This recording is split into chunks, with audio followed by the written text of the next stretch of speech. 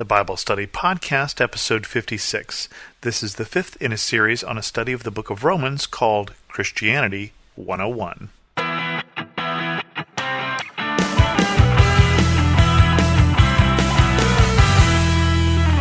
Welcome to the Bible Study Podcast. I'm your host, Chris Christensen.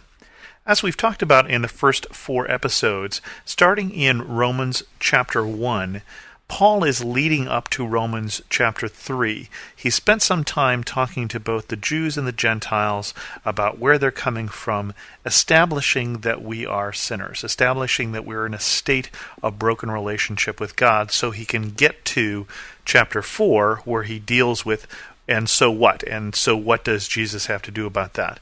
But before we get there, we get this culmination of it here in Romans 3, starting in verse 9. What shall we conclude then? Are we any better? Not at all. We have already made the charge that Jews and Gentiles alike are under sin. As it is written, there is no one righteous, not even one. There is no one who understands, no one who seeks God. All have turned away. They have together become worthless. There is no one who does good, not even one. Their throats are open graves. Their tongues practice deceit. The poison of vipers is on their lips. Their mouth are full of cursing and bitterness. Their feet are swift to shed blood. Ruin and misery mark their ways, and the way of peace they do not know. There is no fear of God before their eyes. I'm tempted at this point to just say, and thanks for coming, good night all, but let's go into this rather negative series of verses, a little more details, and figure out where Paul is coming from.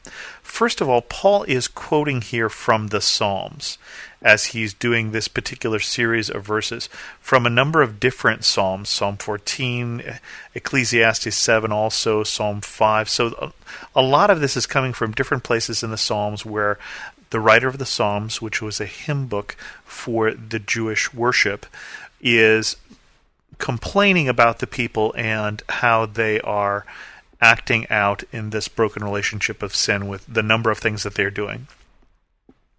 But Paul has finally gotten to the conclusion here that he has been leading up to, which is, what shall we conclude? We've already made the charge that Jews and Gentiles alike are under sin. There's no one that's righteous, not even one.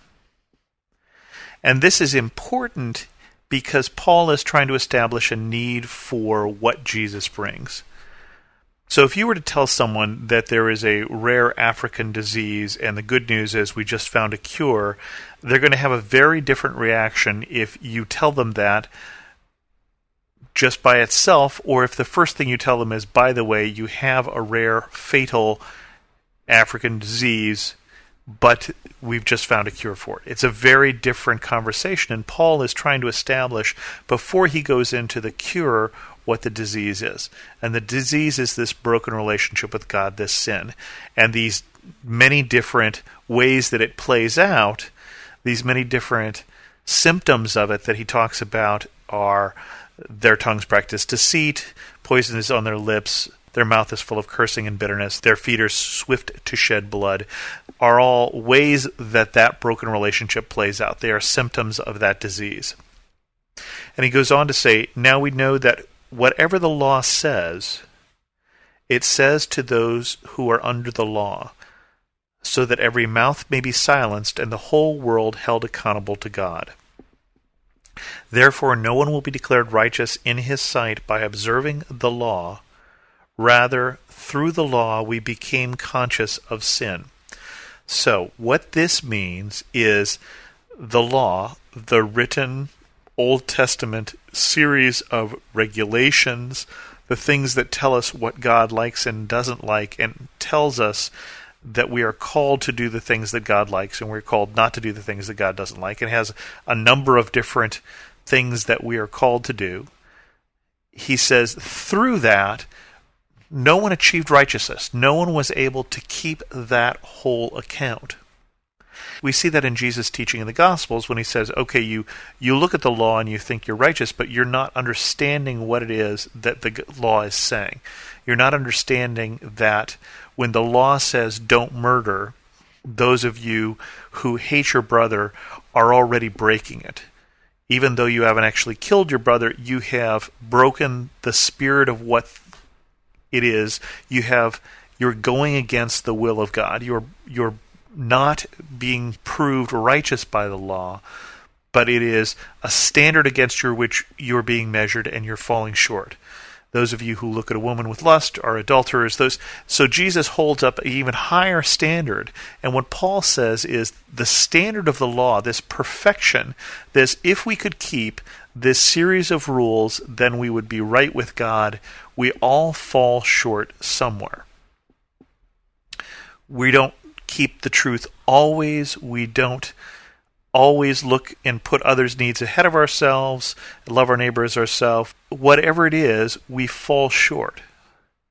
And that's what he's saying here. Now we know that whatever the law says, it says to those under the law, so that every mouth be silenced and the whole world accountable to God. No one can boast.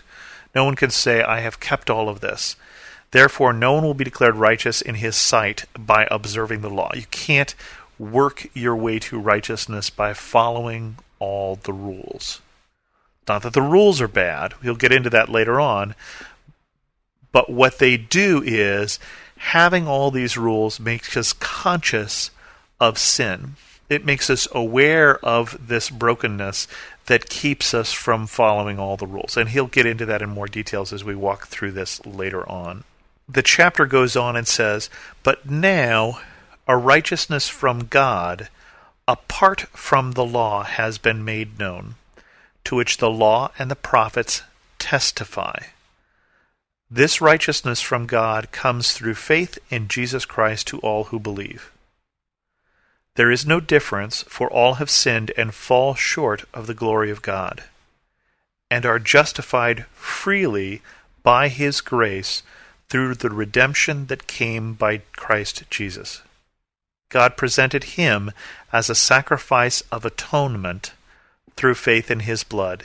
He did this to demonstrate his justice, because in his forbearance he had left the sins committed beforehand unpunished.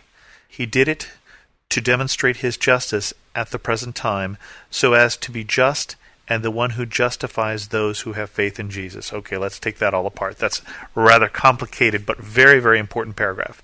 He says, a righteousness has come from God apart from the law. Okay, you cannot work your way to righteousness from God. Righteousness, being right with God, being in right relationship with God. You can't get there on your own. You cannot follow all the rules perfectly all the time. So he said, God has now provided a different path to that, to being made right with him. And it says that this is what the law and the prophets testify to, that they're pointing the way to this different path, which is Jesus. This righteousness from God comes through faith in Jesus for all who believe. Okay, so this is the good news we've finally gotten here, that you can't do it on your own, but you don't have to. There's no difference, for all have sinned and fall short of the glory of God, and are justified freely by his grace. And grace is one of those words that we throw around a bit. We're not talking about the prayer that we say before meals. Grace is when we get something that is good that we do not deserve. Mercy is when we don't get something bad that we really do deserve, when we avoid punishment. But grace is when we've been given something freely. And it says here that we are justified freely by his grace. So we didn't earn our way there, but we were given this as a gift through the redemption that came by Christ Jesus.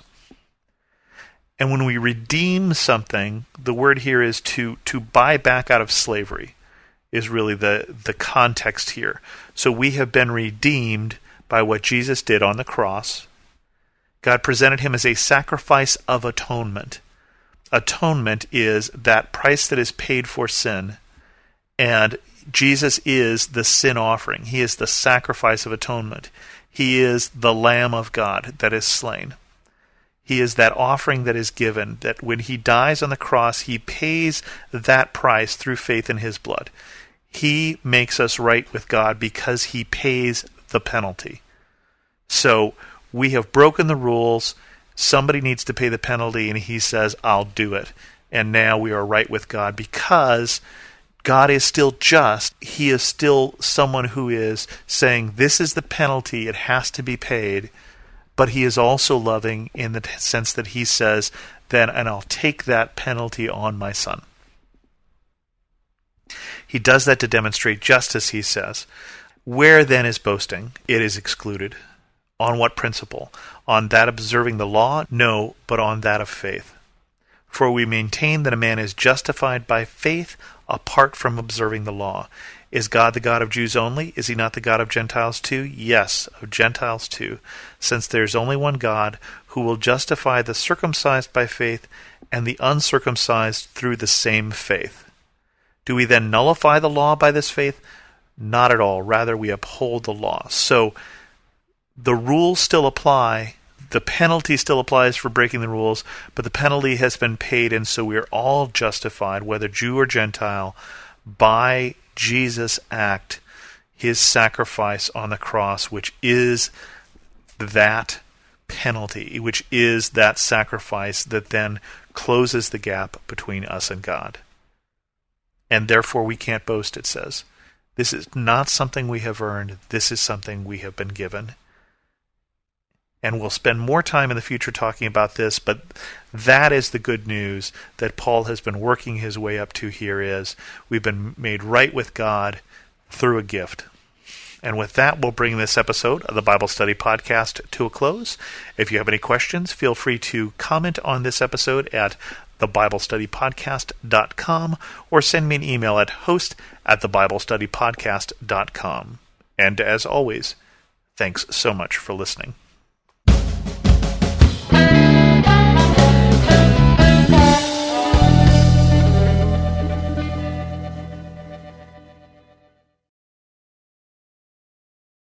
Have you ever felt conflict between your faith and feelings? If so, you're not alone. My name's Carly Mercoulier. I'm a licensed therapist and the host of the Therapy and Theology podcast, where we explore popular topics and questions related to faith, feelings, and spiritual formation. I want to invite you to join me every Thursday as we fearlessly name the complexities of our reality, grow in the awareness of who we are, and rediscover the power and purpose of our unique stories through the lens of the gospel. Subscribe today at lifeaudio.com.